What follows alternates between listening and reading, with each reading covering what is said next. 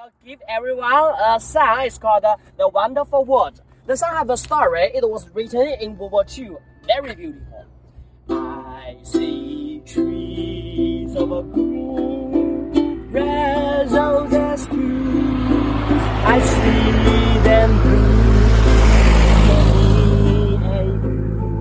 and I'm thinking to myself, what a wonderful world. Okay, do you recognize this song? Yeah, I recognize that song.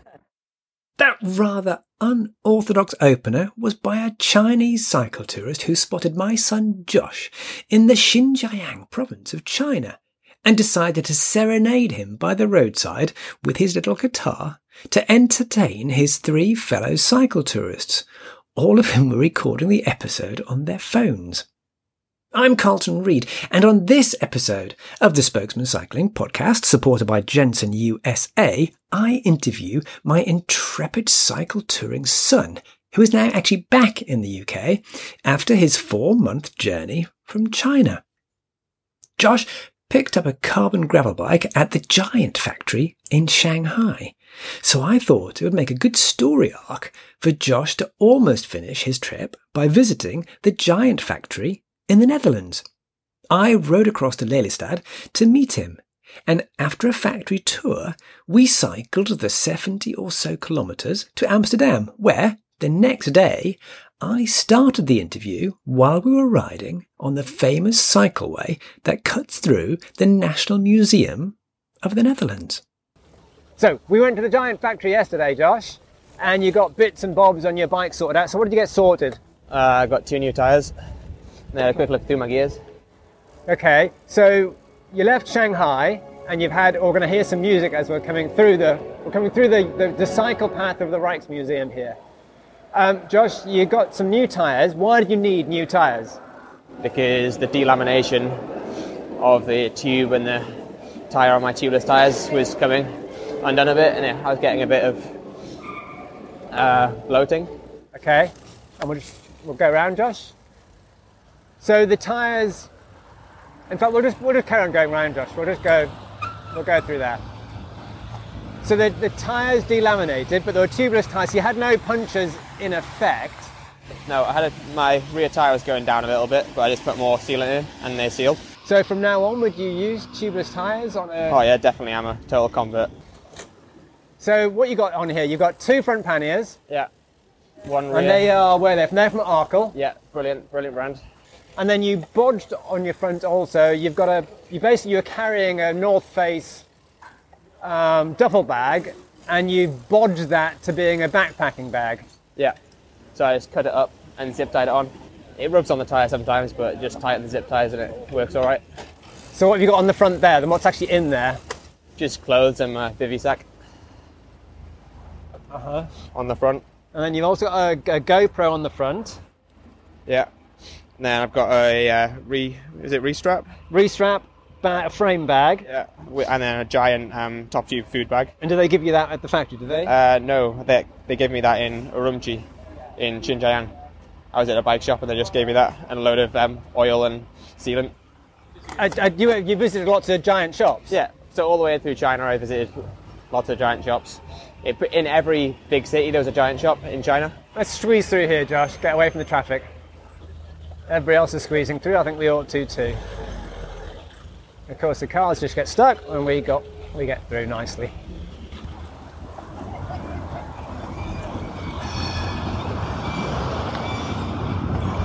And we're stuck by a traffic jam. Go right. Go right? Yeah. Follow the cyclist. Go on then. So we're just aimlessly going through Amsterdam. But it's nice to go through with all the cyclists, of course. And then on the back, Josh, well, apart from the Arkle bag you've got, there's a memento you've got. What's that? I've got a Vietnamese hat, which I got on the border of China. And that's lasted quite well, because that's been on the back of your bike all that time. It's starting to fall apart a little bit, but gives it more character. Yeah. Have you been wearing it as well, or is it literally just decorative? No, I've been wearing it. I wore it in the desert when it was very hot, but then it's got cold, so I've not been wearing it. So why did you want to do what you did? Why did you even think? Where did it come from? Where did the idea come from, and why did you want to do it? Well, I've heard stories of your cycle tours. I want to do a big one of my own. And what a better way to do it than cycling home? You're always getting closer. Rather than going away, if you're cycling away from home, you're always like thinking, I'll just go back now. Whereas if I'm always going home, so I'm always getting closer. Yeah, so most people kind of, the route you did, we'll go through that in a minute, but the route you did, you were kind of going the opposite way that most people would do it. So people would normally cycle to Shanghai, to China. Yeah. And you cycle from Shanghai, Yeah. from China. So you were going the opposite way to most cycle tourists. Yeah, Did you see many? in China, I saw 2 go in the opposite direction.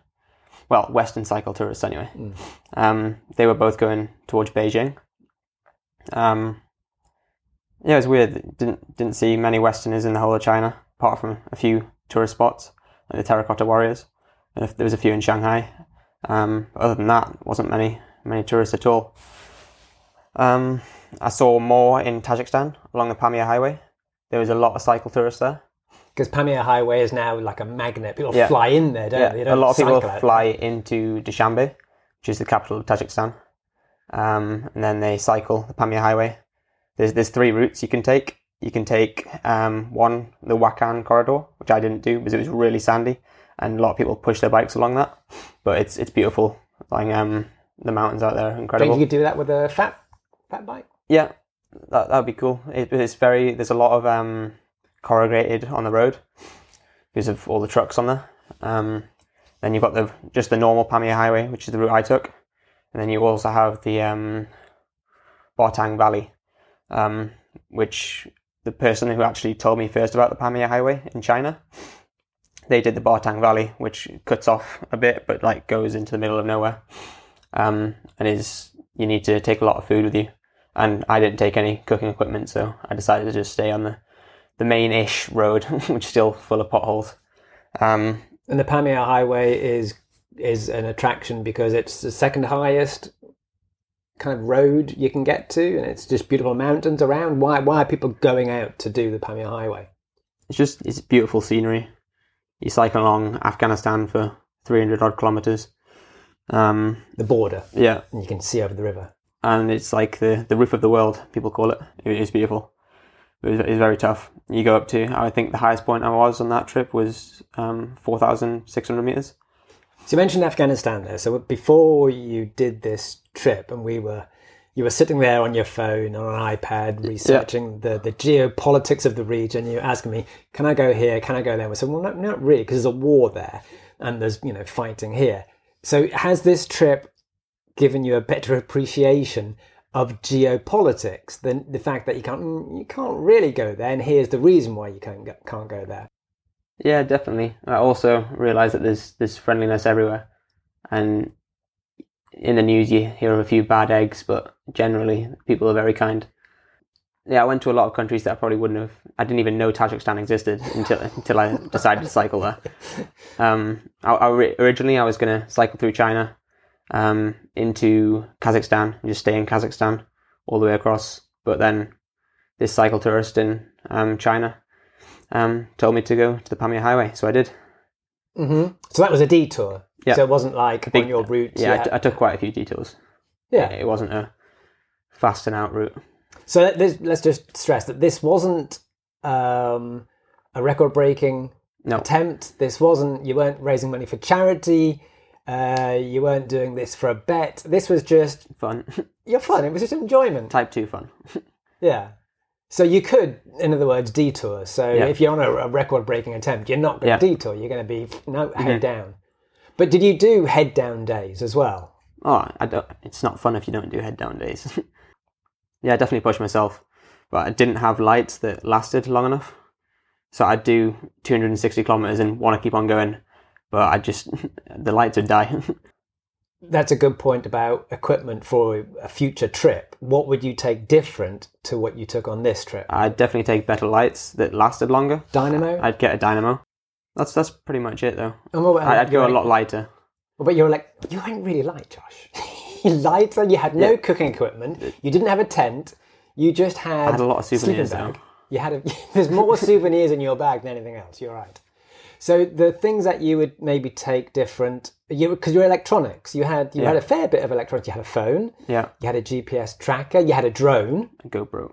you had a GoPro, 2 GoPros. 2 GoPros. So that's a lot of electronic equipment. So you were a bit stuffed if you couldn't get electricity. So how were you coping with no electricity? I had 2 battery packs, and then I'd stop in a hotel or a hostel every week or 2. And people offer you accommodation all the time, so you just charge up when you could. But what about solar power? Yeah, you can get devices that you can power from a your lot of bike. people did, like other cycle tourists along the Pamir Highway had solar devices, but if you've got a dynamo, you don't need that. Just allows you to keep on going a lot longer if you haven't got a dynamo. So that's something you'd consider for the future, then, for definitely, future trips, would be just different ways of powering your bike. Yeah. And how are you going to go lighter? I'm trying to understand. I wouldn't how have you the 2 front panniers on the front. Right. I'd have just a frame bag, one on the handlebars, the rear saddle bag. But half of that front bag was probably the drone, wasn't it? Yeah. And the air mattress. Yes, it's a very comfortable air mattress. That one. Yeah. So that is. You could say that's your one big luxury, isn't it? It was very, very comfortable. But especially when you're tired, sometimes you just can't be bothered to pump it up. It takes like 3 or 4 minutes to blow into it, and especially when you're up at altitude, there's no way you want to do that. And just because you're so knackered, you're falling off your bike and you're just falling into bed. You don't want to be... Pretty much. I was pretty lucky where my lights died most of the time, though. There was times where my lights would die and I'd look across the road and there'd be a watermelon stand, and I'd go up to it and they'd give me a watermelon for free, and they'd have a bed in there, and they'd just say, I'll sleep there for the night. Let's talk about let's talk about the route. So we're not looking at a map here. We're not looking at your GPS tracker. Let's just go from memory. So you're in Shanghai. Yeah. Can you remember provinces? Well, I went beeline for Xi'an, which is in the pretty much center of China. Why was that? It's just on the way up towards Xinjiang, Kazakhstan. It's where the terracotta warriors are, and it was the old capital city of China. And it's where the Great Wall, the Silk Road starts in Xi'an. So I wiggle my way up there. And if I remember correctly, the descent down into Xi'an was incredible. It was through mountains and through gorges. It's beautiful, that descent. And you only had a set time. I mean, you did get an extension, but you only had was it 30 days visa originally, and you had to get out of China in 30 days, which is pretty tough. Yeah, so I got my Chinese visa in Bangkok, which saved me a lot of money. It was like half the price of what it would cost me in the UK. And then I cycled for 20 days. And because I probably could have cycled through China in 30 days if I'd been pushing it and going every day, but because I was doing a few detours to different tourist sites, I kind of lost a few days doing that. So I was like, I don't want to risk having to pay a fine at the border. And I'm not racing. I may as well just. And where I did get the visa renewal was where the Great Wall is. So I was like, I'll just spend a few days looking around here. Okay, so you're successful. You didn't go into Mongolia. That would have stuffed your whole trip, wouldn't it, if you had gone into Mongolia, because then you can't get into other countries. But where did you go from China then? From China, I went into Kazakhstan, and then into Kyrgyzstan, then Tajikistan, and then Uzbekistan, and then I went back into Kazakhstan. And is Uzbekistan where you're not allowed to fly drones? You So I smuggled my drone into Uzbekistan. If any Uzbekistan secret police are kind of listening to this, no, you didn't. You just didn't have your drone at that point. They were very friendly at the border. Basically, they didn't scan your bags. Oh, they did. There was one guy was like, no, you don't need to scan them, let's just go. But this one army guy really wanted some bags scanned. So he just said, I'll scan 2 bags. So I gave him the 2 bags that didn't have the drone in. So that was pretty lucky that he only asked for 2. Do you think, because you're on a bicycle and you're really not very threatening if you're on a bicycle, do you think you were given more leeway on searches, on just in general, in all parts of the world you've been in because you're a crazy cyclist. And of course, you're by yourself. And you're young. Do you think you were given lots of leeway? Probably. But they definitely scanned, some countries definitely scanned the bags, like, properly. Especially going out of China. Although they didn't find the drone, so... Because you also had 2 GoPros, you said. So you were doing videos, and you got more and more followers as you were going along. So people liked the like 10-minute travelogues, basically, of you.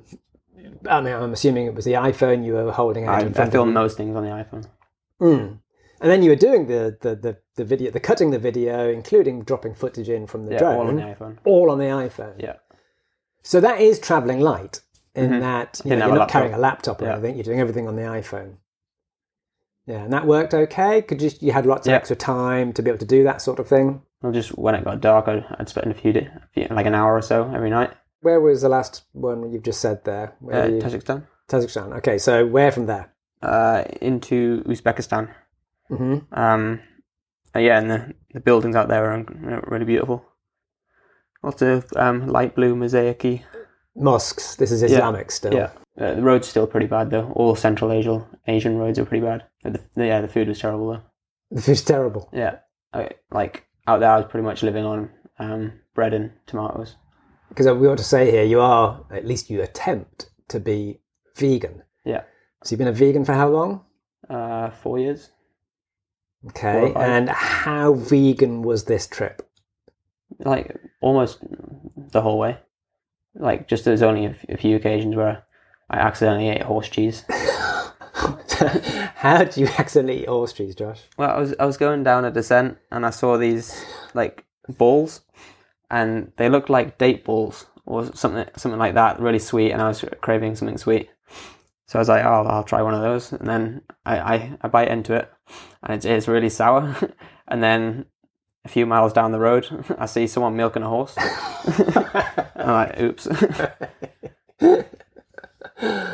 Okay. Yeah, and then when you're eating with local families and you don't speak the language and they're quite poor, and like in Central Asia, you tend to have just one plate with lots of utensils around, and you share the meal. So you just gotta eat around the meat, but you inevitably like have a little bit. So when I've been touring in exotic places, and you've been the exact that situation, and I've had like goats killed for me and all sorts. You often find that you're given the choicest cuts of meat, and they're almost saying like, no, you have, this is the best bit of meat we've got, you have this. Yeah. You didn't get any of that? You could avoid eating meat? Most of the time. In Tajikistan, we were invited, me and a German guy were invited for a meal with the family, and we didn't ask for any food, they just offered tea, and then loads of soups were brought out, and I thought it was just vegetable soup, but there was actually liver in there. And that night I was sick 7 times. So I'd been cycling all day, dehydrated anyway, and then being sick all night, really dehydrated. In the morning I'm just like really dehydrated, like pissing brown. That was the worst day, an awful day cycling after that. Is that the day you broke your glasses? Yeah. So I was leaning over to grab a plastic bag that was about to fly away and leant on my glasses, because I didn't want to get up because I was so out of it. And then the roads there were terrible as well, so I was just hitting potholes constantly all day with a banging headache and had food poisoning. Was that your lowest day? Mentally? Yeah, probably. And there's not a lot you can do. No, you just got to keep on going. Yeah. Especially But were you with a German guy at that point? Yeah, so I was just following this guy, just trying to hold on to his wheel. So you have cycled with people here and there? Yeah, I think I'll cycle with 3 people in total, all along the Pamir Highway. And me, at the end? Yeah, right at the end. Yeah. Yeah, so most of the cycle tourists on the Pamir Highway, and then not really many going through Europe either.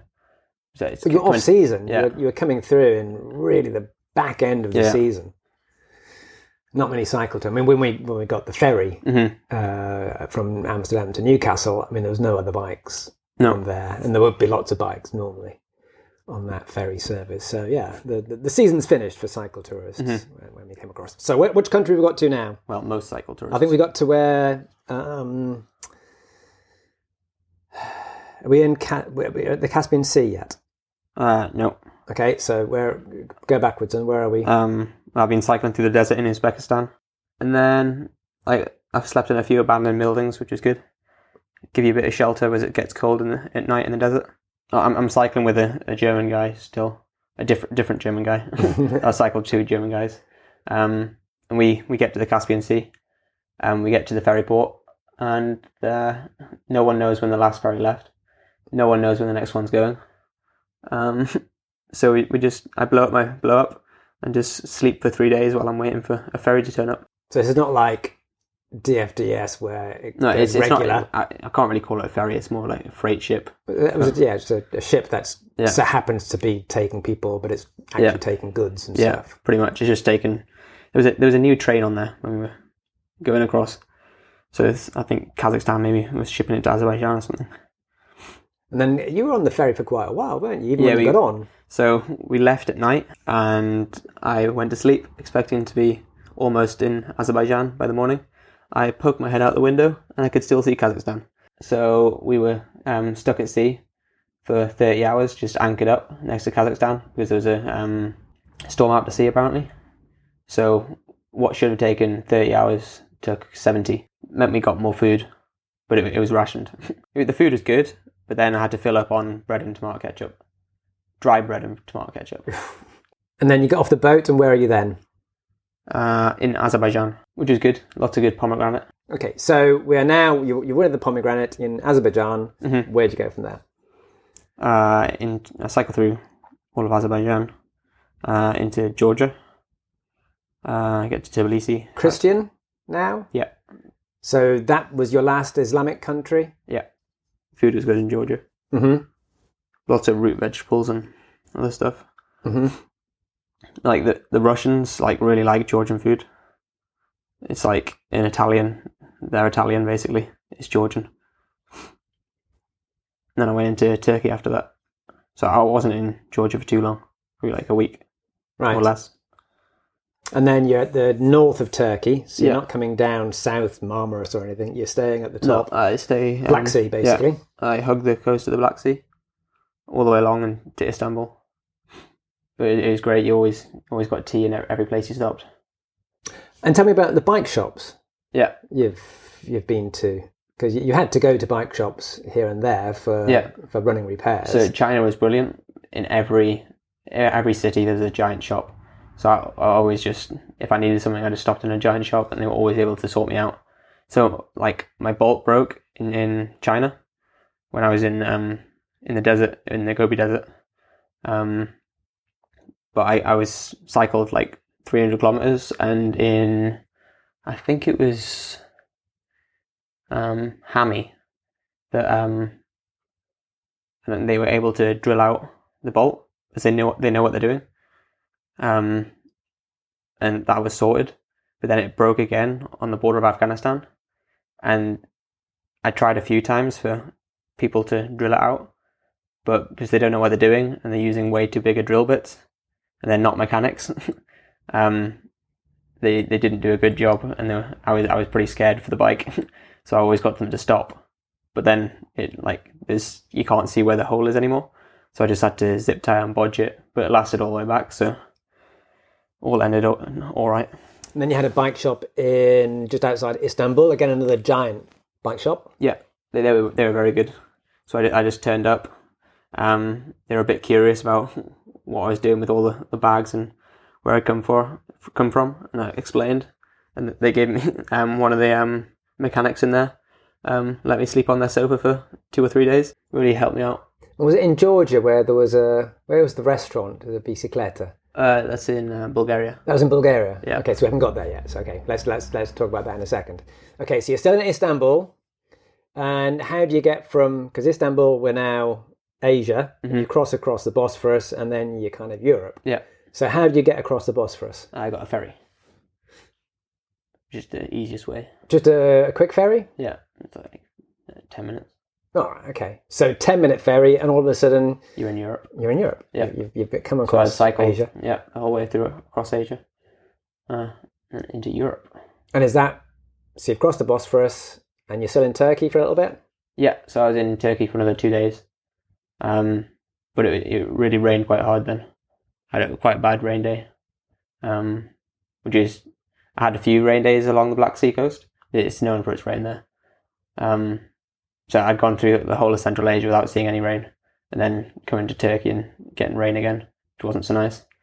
I mean, you were racing against the weather in many respects, and Yeah. now you know, if you're still coming through Europe in December, you're going to get lots of rain days. Yeah. So there was that aspect to it. You were trying to get Well, there's lots of places in Turkey I'd love to go to and cycle through. Cappadocia, that kind of thing. Yeah. And not along the Mediterranean would be cool.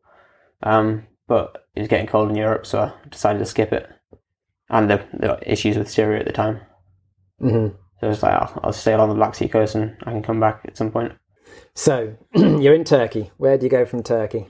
I went briefly into Greece. I was in Greece for about an hour maybe. So I went across the border at 11 o'clock at night and then cycled. I was going to maybe sleep in Greece, but I just decided to keep on going. And then I went into Bulgaria, where I slept under a service station that was closed for the night. Do you get Wi-Fi there? Because you're getting Wi-Fi in some odd places, aren't you? Yeah. Service stations have got Wi-Fi. Yeah, some Wi-Fi, yeah. Cafes have got Wi-Fi. So Yeah. you were ringing up on FaceTime and stuff. Yeah, so I don't have I never had a SIM card the whole way across. You're now in Bulgaria? Yeah. I didn't sleep outside too much, actually. I always was going to sleep outside, and then people would just offer me places to stay. People you've just met Yeah, in the evenings and... yeah. So one night I was camping in a field while I was setting up my tent, and then a guard dog started barking at me, and then this guy comes over, a security guy, and just asked me a few questions. He can't really speak English, but he kind of understood that I'd cycled from China. And then he gets a pad of paper out, draws a house, draws a person, points at me, like basically meant come to my house. So there's a bed up in his loft, a really warm shower, and he feeds me. So that Were was you really worried nice at all about any of these people? You're thinking, hang on, these could be mass murderers, and I've got no idea. I suppose, but you just got to trust people sometimes. I mean, they're trusting you. You could be a mass murderer. Yeah, So it's trust on both sides, isn't it? I didn't experience anything bad, so people are generally kind. And you were sleeping in mosques and all sorts, Yeah, aren't you? in Turkey, I slept in a lot of mosques. You just turn up to a mosque, knock on the door, and they'll help you out. Tell us about the village where you were, where the guy said, look, anybody in this village will put you up. So in Tajikistan, I was cycling towards the Afghanistan border. I had not reached it yet. And it was getting dark, and I was cycling through this village, and there was a load of guys and girls going to prayer to the mosque. And one of them just comes up to me and asks if I was all right. And I was asked if there's anywhere to camp around town, and he said, if you ask anyone in this village, you can stay in their house. So he takes me up to these yobs who in like Europe you would not even go up to. And he says, have you got anywhere for this guy to stay? And he takes me to his grandma's house and gives me an Uzbekistan kind of like Central Asian, just basically sleeping on the floor. But it's really comfortable. You're in a warm building. I'm used to sleeping outside, so that's nice. And then feeds me all night, and gives me a tour around the area in the morning, and then sets me on my way. See, I knew you'd be exotic in lands such as that, but you were pretty exotic even into Europe. You were still getting that people are helping you out, and you're no longer, you're just a cyclist. Yeah. You could be anybody, and you were still getting this kind of help from people that you've never met before. Yeah.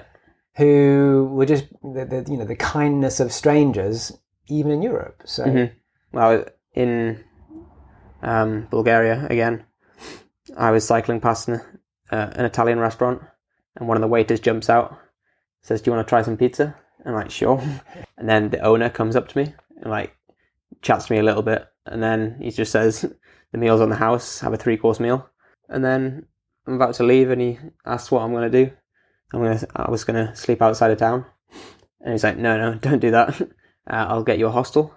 Leave your bike here. Come back in the morning, and we'll make you some breakfast, and you can have a coffee, and then you can get going. And he also tells me a route to go in the morning, so I follow that the next day.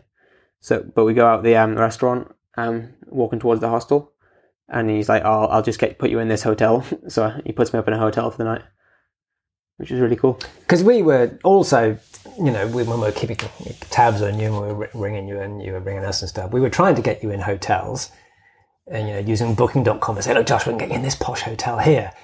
And you very often actually said, no, I don't want to stay there. I want to stay in a hostel. Yeah. So why did you want, even though we were willing to put you up in a place, a nice, comfortable hotel, why did you then say, no, I want a hostel? Because when I'm cycling, I'm hours and hours and hours in my own head, and a hostel is way easier to go and talk to someone. So it's nice to go and speak to other people, especially through China and Central Asia, where not many people speak a huge amount of English. So it's nice to speak to other travellers. You usually find people who speak English in hostels. So in a hotel, you're a bit more Isolated. Anonymous, isolated. You kind of shut yourself away. Yeah, I'm isolated all day, so... Yeah. Okay. Bulgaria. So this was the restaurant was called Bicicleta? Yeah, La Bicicleta. La Bicicleta. And where was that? In Sofia. Sofia. So if anybody's in Sofia, there's a fantastic restaurant called La Bicicleta. Yeah. Yeah. Cool. Okay. So from Sofia, we're in Bulgaria. Where do we go? Where do you go next? From Bulgaria, I went to Serbia, and the drivers were dreadful there. I got hit at one point by a wing mirror. But I cycled on not the highway to start with, and there was trucks and so much traffic on there coming very close to me. So I decided to go onto the toll road, which had just opened, and there was one car every minute. And I had a massive hard shoulder, and I felt way safer. So let's talk about that then. So what kind of roads have you been on? Obviously in the desert, there's not a lot you can do. You're on a corrugated road, probably. Yeah. You're on a dirt road a lot of the times. But what about in China? Were there bike paths? Yeah, the bike paths in China were very good. Why? And the roads were really good as well. If you didn't have a bike path, you had a massive hard shoulder. There was times where I'd cycle from one city to city, and there'd be a bike path all the way along. And were other cyclists on it, or no mopeds? There was a lot of mopeds on there, and little farm. Yeah, pretty tracks, much. And I drafted them quite a lot of the time. So the tractors were on the cycle paths. Not the tractors, but you've got little tuk-tuks kind of thing. So I'd cycle on them quite a lot.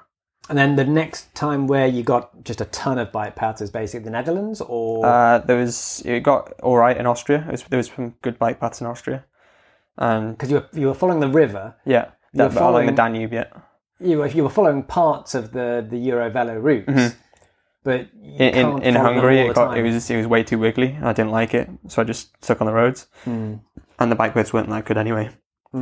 Austria got pretty good.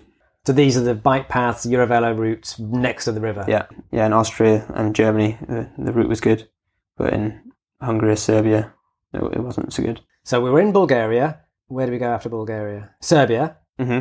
Where do we go after Serbia? Into Slovakia, and then into Hungary. So Budapest. Actually, no, I went into Hungary first from Serbia.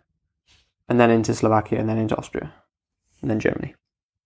And the countries are going, thick and fast to this. Yeah, so I was going through sometimes 3 countries in a day. So Austria. So you went Budapest. Mm-hmm. I spent a day off there. I had my birthday in Budapest, so I went to the Budapest baths on my birthday, and I actually met another traveller in Vietnam, and he happened to be in Budapest at the same time. So it was nice to go. So just by accident you met in the baths, or you prearranged it? He messaged me on Instagram and said he in Budapest, and I was like, yeah, and then went to the baths. Because wasn't there somebody in Central Asia that I follow on Instagram, and you kind of somehow worked out this? No, there was someone in it was Uzbekistan, Samarkand, that follows you on Twitter. They saw me when they were cycling around, and we got chatting for a bit. Yeah, it was a couple cycling from England around the world. Okay, so we're now in Vienna. Yeah. So what or you're Well, in I went the baths in Budapest. baths in Budapest. Okay. And then I went to Bratislava and then Vienna. And then my gears stopped working in Vienna, which is probably even better if they'd stopped working somewhere in Central Asia where it's cheaper. Cheaper, because it got all the bike repairs starting to get very expensive, aren't they? Yeah. So I had to replace all my gears, cables in Vienna.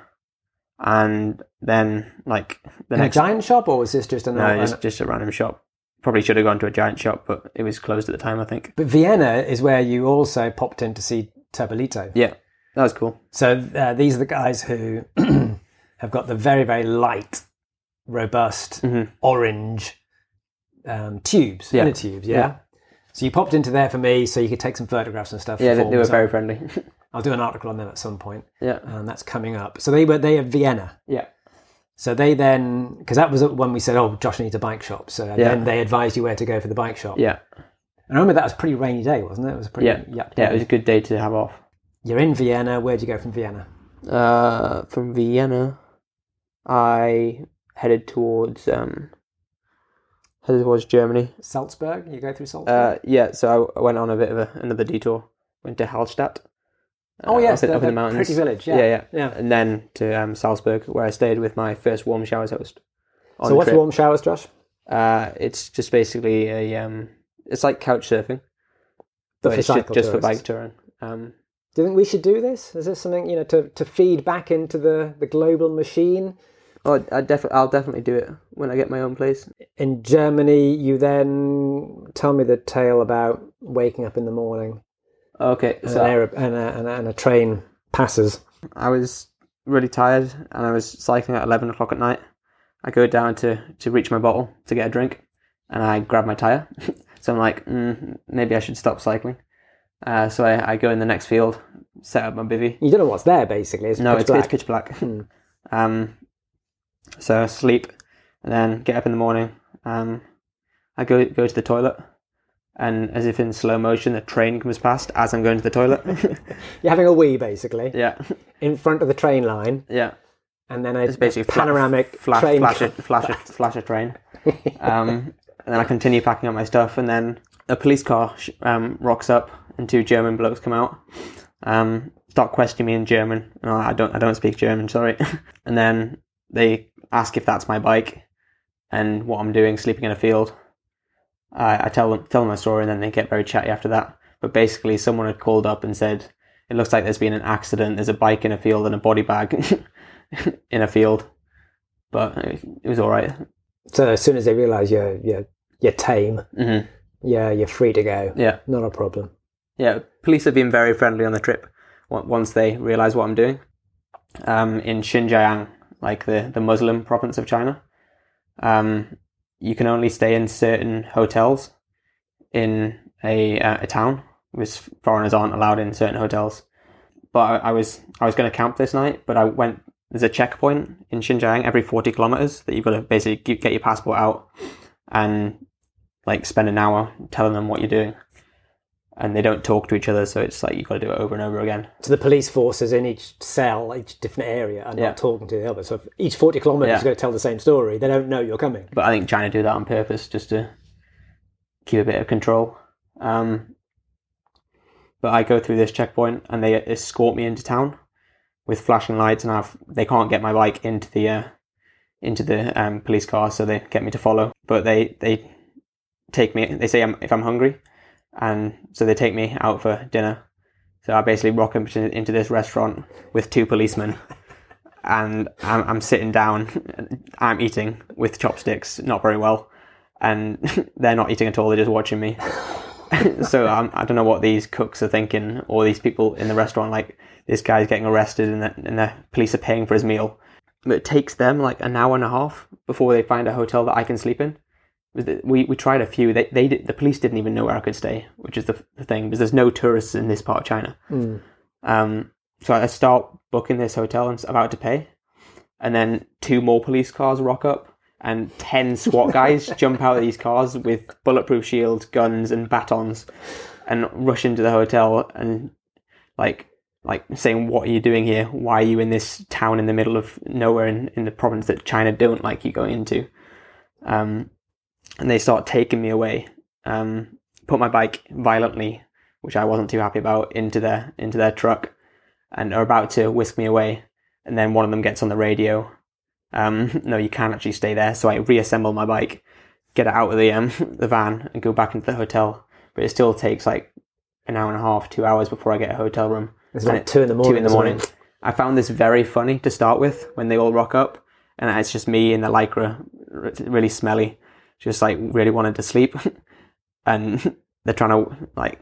It's really funny to start with, and then it just didn't. When you don't get a hotel room until 2 a.m., it's not funny anymore. Was that the night when, because the President Xi was there, you were in one place, weren't you, where you didn't actually know why the SWAT team were there? But was that the day that the president was there? Because it wasn't at the Rainbow Mountains that the president of China was there the next day, and that's why there's loads of SWAT around. No, this was further back, but this was before I went into Xinjiang. This was in it's where the sand dunes are in. Oh, I forgot. It's where the grottos are, the really famous grottos in China. With the big statues. With all the paintings on the wall. And that's where the president was the next day. There's lots of police about. But I went on a big detour to go. I went on a detour in a sand dune, in a sandstorm, to get to these sand dunes and these grottos. And then on the way back, I slept under the road because they don't like you camping. So I generally went to set up camp when it was getting dark. So people wouldn't see where you're going, and then wake up before it gets light. So we're still in. We're back into China now. Let's go back into Germany. So you are weeing in the morning. This train passes. You're in Germany. So where are you after Germany? How much of Germany are you in? So I stop off in Munich. I have my second warm showers host there. Very, very friendly couple from America who show me around Munich, which is really cool. It's always nice when you have a local to show you around, so they know where to go. And then I went towards Luxembourg and the Vennbahn. On that note, we will stop there for a quick commercial break, and we will cut across to David. Hey, Carlton, thanks so much. And hi, everybody, it's David. And I am here, well, you know why I'm here. I'm here to talk about our longtime loyal and fantastic sponsor, Jensen USA, at jensenusa.com/the spokesman. Remember, that's JENSON USA.com. Now, what's Jensen USA? Well, if you don't know by now, you should. JensenUSA.com is the place where you're going to find all of the things that you need for your complete cycling lifestyle. Complete bikes, mountain bikes, road bikes, gravel grinders, everything in between, components, apparel, accessory, tools, shoes, really gifts, everything you can imagine that you would need for your cycling lifestyle. And we're not talking about off-branded stuff. We are talking about name brands that you know, love, and need for your cycling lifestyle. You're going to find those name brands at incredible low prices, and that's all going to be coupled with unparalleled customer service. If you haven't been to Jensen USA before, I urge you to do it right now and every time you need something for cycling, because they're going to have it at great prices, and you're going to be very, very satisfied with their customer service. Go ahead and check them out. That's at jensenusa.com/the spokesman. Our thanks to Jensen USA for supporting the Spokesman Cycling Roundtable podcast, and our thanks to you for supporting our sponsor, Jensen USA. All right, Carlton, back to you. Thanks, David. And we are back with Josh Reed, globe girdler extraordinaire, as they used to say in the 1890s when people were cycling around the world at that point. So, Josh, you remembered where you were. So the detour I took was to Dunhuang, where the big sand dunes are, and it's Mago Caves, where the Chinese president was. Okay, so President Xi was there, and you didn't know at the time. No, but there was lots of security forces there, weren't they? Yeah. And then because we're following you on, and they're saying, "Hang on, that's where the president's just been." So, he's going the next day or something. So that's why there was lots of security presence. So I go along the sand dunes, but it's fenced off. So I try and find somewhere where I could kind of climb over the fence. And I'm about to climb over this fence. And then a Chinese guy comes up to me and says, follow me. So I follow him, and he shows somewhere I can camp. And then he has a key to a gate. So he lets me through the gate and says, you can go up there if you want and take some pictures at the top of the sand dunes. Did you camp on the sand dunes, or did you just... I came to the bottom of them. But he said be careful because people have wandered in there and never come back. So. Yeah. That's my funnest thing of cycle touring, was going into a place like the Sahara and sleeping on sand dunes. And then you've got the sky. Yeah. I mean, that's one of the benefits. What people think, oh, why are you sleeping in outdoors and you haven't even got a tent? But you just look up in the sky. Yeah, I slept under the stars every night. It's amazing. Just sleeping under the stars is just unbelievable. So I went from China when it was at night, it was still really humid. So I'd be in my bivy sack and I'd be sweating, to going through Central Asia, and it's actually all right. It's quite pleasant to sleep in the bivy, except when you're up on 4,000 meters and it's bloody freezing. And then into Europe when your toes are cold every night. I didn't carry any warm socks with me. I only had thin cycling socks, so my feet were always freezing. So we have reached and I called it the Vennbahn because that's how it's spelled, but it's the Fen. It's actually an F. It's like the Fenlands, the Fenway. So you're on the Vennbahn, which is this fantastic cycleway through Luxembourg. So you hit Luxembourg basically. Yep. And there was very cute photographs which you kind of pre-researched. So tell us about the photographs that you took. I did my first cycle tour with you in Luxembourg when I was 6 or 7. So I asked you to find those photos. You sent them across. Eventually found them. And by accident, I go past the little town that we got some of those photos in. Yeah. So I recreated them. Yeah, so that was really cute. So there's a photograph of you as a 7-year-old in front of this, or the castle behind, and then you've asked somebody to take the photograph. Yeah. There you are in exactly the same place. That's amazing to see that. So that's basically a press trip. But I did all those years ago. I didn't try and go there though. That was just an accident. Okay. So you get to Trois-Vierges, which is the start of the Vennbahn. Then you've got 125 kilometers to do, which goes into Germany and to Belgium. So describe what you've been doing on that route then. Basically just cycling and then taking footage for you. You took me some drone photographs. I've got a Guardian piece coming up, so you took some photographs because I didn't see Monschau in daylight. Yeah, that was a highlight of that little stretch. Yeah, Monschau was very really nice. Cute. I did actually cycle past it, and then I had a nagging thing in my brain saying, my dad said that was a really cute town. I was like, fine, I'll go. And then I'm really glad I went down there. Yeah, but it was down into a valley, and you had to cobbled climb back up. Yeah, which was, my legs were already hurting, so that's why I wasn't too keen to go down. But I'm glad I did, because it was a nice Christmas market down in a cute village. Yeah. Monschau is nice. So Monschau, your next destination is basically Aachen. Yeah, and then I can't remember what I did the next night. So were you staying in Aachen? I probably slept in a field.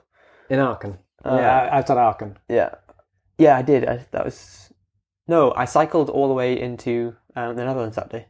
To Heerlen? Yeah.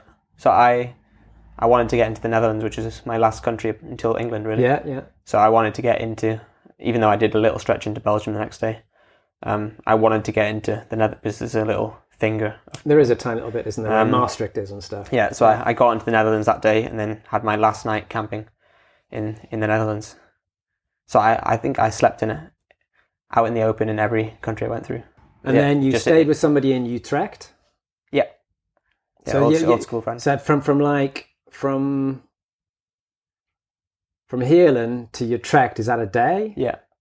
Or was that 2 days? 1 day. Just 1 day? Yeah. Because Netherlands is pretty small, the whole isn't Netherlands was 1 day, basically. Yeah. That was my last day over 100 miles. Yeah. That's a good point to actually ask. What kind of mileages are you doing? What's your top mileage? What's your lowest mileage? What's your average mileage? My biggest days were in China. I was doing 260 kilometers. Is that because you could or you had to? No, I just fancied it. I could have gone further, but my lights always died. Because you've got more daylight at this Yeah. point, so that helps. And then Tajikistan, it was down to like 60, 70 kilometers a day because it was just up and down at 4,600 meters. Altitude is going to... And I had food poisoning some days, and yeah. And then Europe was like 180 a day kilometers. It was around the 150 to 200 kilometer mark that I was doing each day for 4 months. Mm-hmm. So the way you've described it is your base fitness is really good now. Yeah. So you're looking to go racing again, and you're thinking, well, long distance races are not going to phase you really at the moment. Yeah. Well, the world feels much smaller now. I can get to China in 4 months. Yeah, true. So you are now in Utrecht. Yeah. And you're staying with a friend from school. And then we're now coming to where I meet you. Yeah. Because you leave Utrecht. You're on bike path. So in the whole of the Netherlands, you're on bike paths, yeah? Pretty much. Yeah. There was at the time when a mountain biker passed me and then took me on some trails, Mm-hmm. which was fun. Mm-hmm. It's like, meant I didn't have to look at the map. I did have to, back in Europe, I had to look at the map a lot more. And I took a lot more wrong turns. Whereas in China, Central Asia, I was just There's one straight. road. Yeah. Yeah. You can't go wrong. Yeah. Okay, so you're in Utrecht, you leave, and we then meet up on this coastal bike path where, you know, I can't miss you, and we're going to be passing at some point. We're getting closer and closer. We meet up, and then we go to the giant factory in Lelystad. So basically, you've gone all the way from Shanghai giant factory to the giant factory in Lelystad, which is the European hub, and where they're making bikes. Mm-hmm. You know, they're shipping the frames in, and sometimes they paint them, but mainly they're shipping them in and assembling them. It's a factory. It's not. And it's not just it's not just a warehouse. It's actually a factory where they're making bikes. So that's pretty cool. And then Frank, the second in command of that place, takes us around, and then he lives 25 kilometers away in Almere, and so which we were going to, so he then takes us on his nature route, and then of course that's where I nearly crash and bring you down, And you nearly break your legs. Yeah, that was going to be dodgy because it was a cattle grid. It was a cattle grid, and he didn't know it was there. I certainly didn't know it was there. You almost went into it sideways. I did.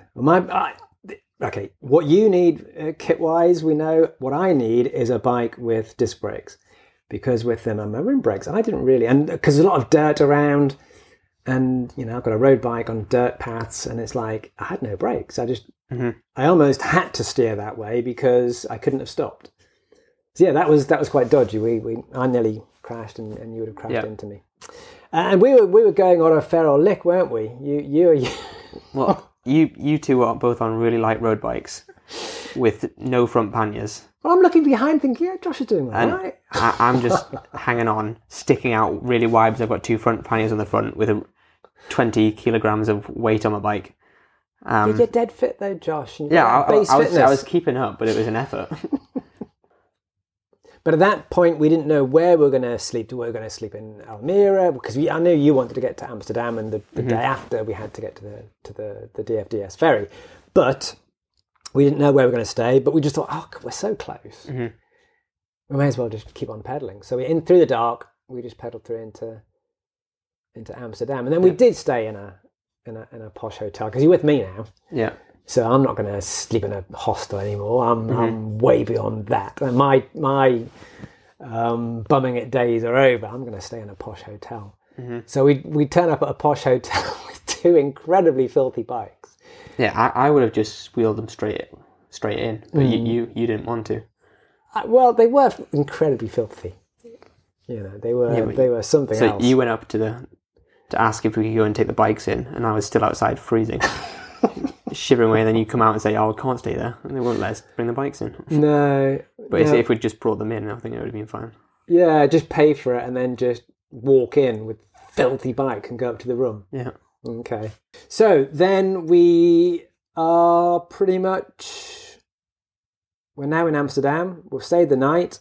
And then we've just got to get back to, and then you get a rainy day, don't you? You kind of like, you get that trip to the wasn't ferry. so nice going to the ferry.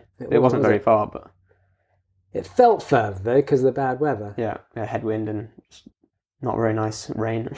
Yeah, Straight into our face. yeah. But then we got the nice ferry trip, and then you were met at the ship. Who met you at the ship? My mother and my grandparents. Yeah. And then we cycled. So your mum cycled out to see us. Yep. And we then cycled back. And then what did you do? Because you didn't come straight back with us, did you? You kind of I like. went to the bike shop. So which bike shop's that then? Backyard bike shop. And that's the one under the Tyne Bridge, yeah. Yeah.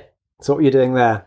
I went to see Nick and had a good chat. It was on the way home, so I thought I may as well. And then basically wound your way home. And what have you done since you've been back at home then? Rode a bike. Yeah. Got a massage. Yeah. Went in a sauna.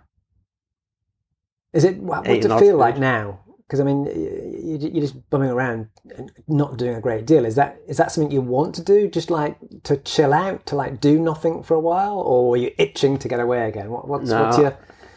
Well, I'm in the process of entering for the Transcontinental. Whether I get in or not is another thing. So describe what that is. It's a bikepacking race across Europe, basically. Self-supported, and you just go as fast as you can. But I definitely need better lights for that. And a dynamo. So I know when I came back from my trips, I definitely had itchy feet still. Do you still feel like that? You feel as though you want to be still moving? There's definitely a place I want to go. I'll race again a bit. So if you get into the Transcontinental, when is that? It's end of July, August. So it'll be just two or 3 weeks of just riding non-stop. Again, bivvying, or do bivvy. people go in B&Bs for that? No, it's bivvy. Everybody's bivvy? I'm not sure about the stragglers, but all the top guys are. Yeah. So basically, you just ride until you're it's self-supported. Yeah, you ride until you can't ride no more. Sleep for 2 hours, and then you continue riding. So you have got this plan for the Transcontinental. Yeah. Potentially, if I get in. If you get in, it's a ballot, isn't it? Yeah. So It's not a ballot. It's like highly contested. Or do they like? They choose. But because 22, and we've got to stress that this is a pretty young age to be doing what you've been doing. Yeah, people ultra endurance tend to be a bit older, don't they? But yeah, it's something I like racing and I like bike touring. So Transcontinental is like right up my street. Okay, so that's coming up in the summer. If you get into that, good luck with that. I was certainly posting on Twitter your exploits and your videos and stuff, and so the Leicester Cycling Campaign said you must come and give a talk. So you've got a talk booked down there at some point. You've also got a talk coming up. Yeah, for the January. Northeast Time Trial Awards. Because you've never really done that before, have you? What do you think? I'm going to be more nervous for talking in front of people than I was riding along next to Afghanistan for 300 kilometres. Thanks to Josh Reed there. The videos we mentioned can be found on YouTube, and I link to them on the show notes at the-spokesmen.com. I'll also link to Josh's Instagram photos. He's Josh Reeds on that platform, which is Josh, R-E-I-D-S. I'm really proud of Josh's ride and loving the fact that he's sort of following in my wheel tracks. He's now spent a couple of years riding and travelling and working abroad, as I did back in the 1980s. This has been show 231 of the Spokesman Cycling Podcast. The next couple of shows will be one-on-one interviews with American cycle advocates and academics. Meanwhile, get out there and ride.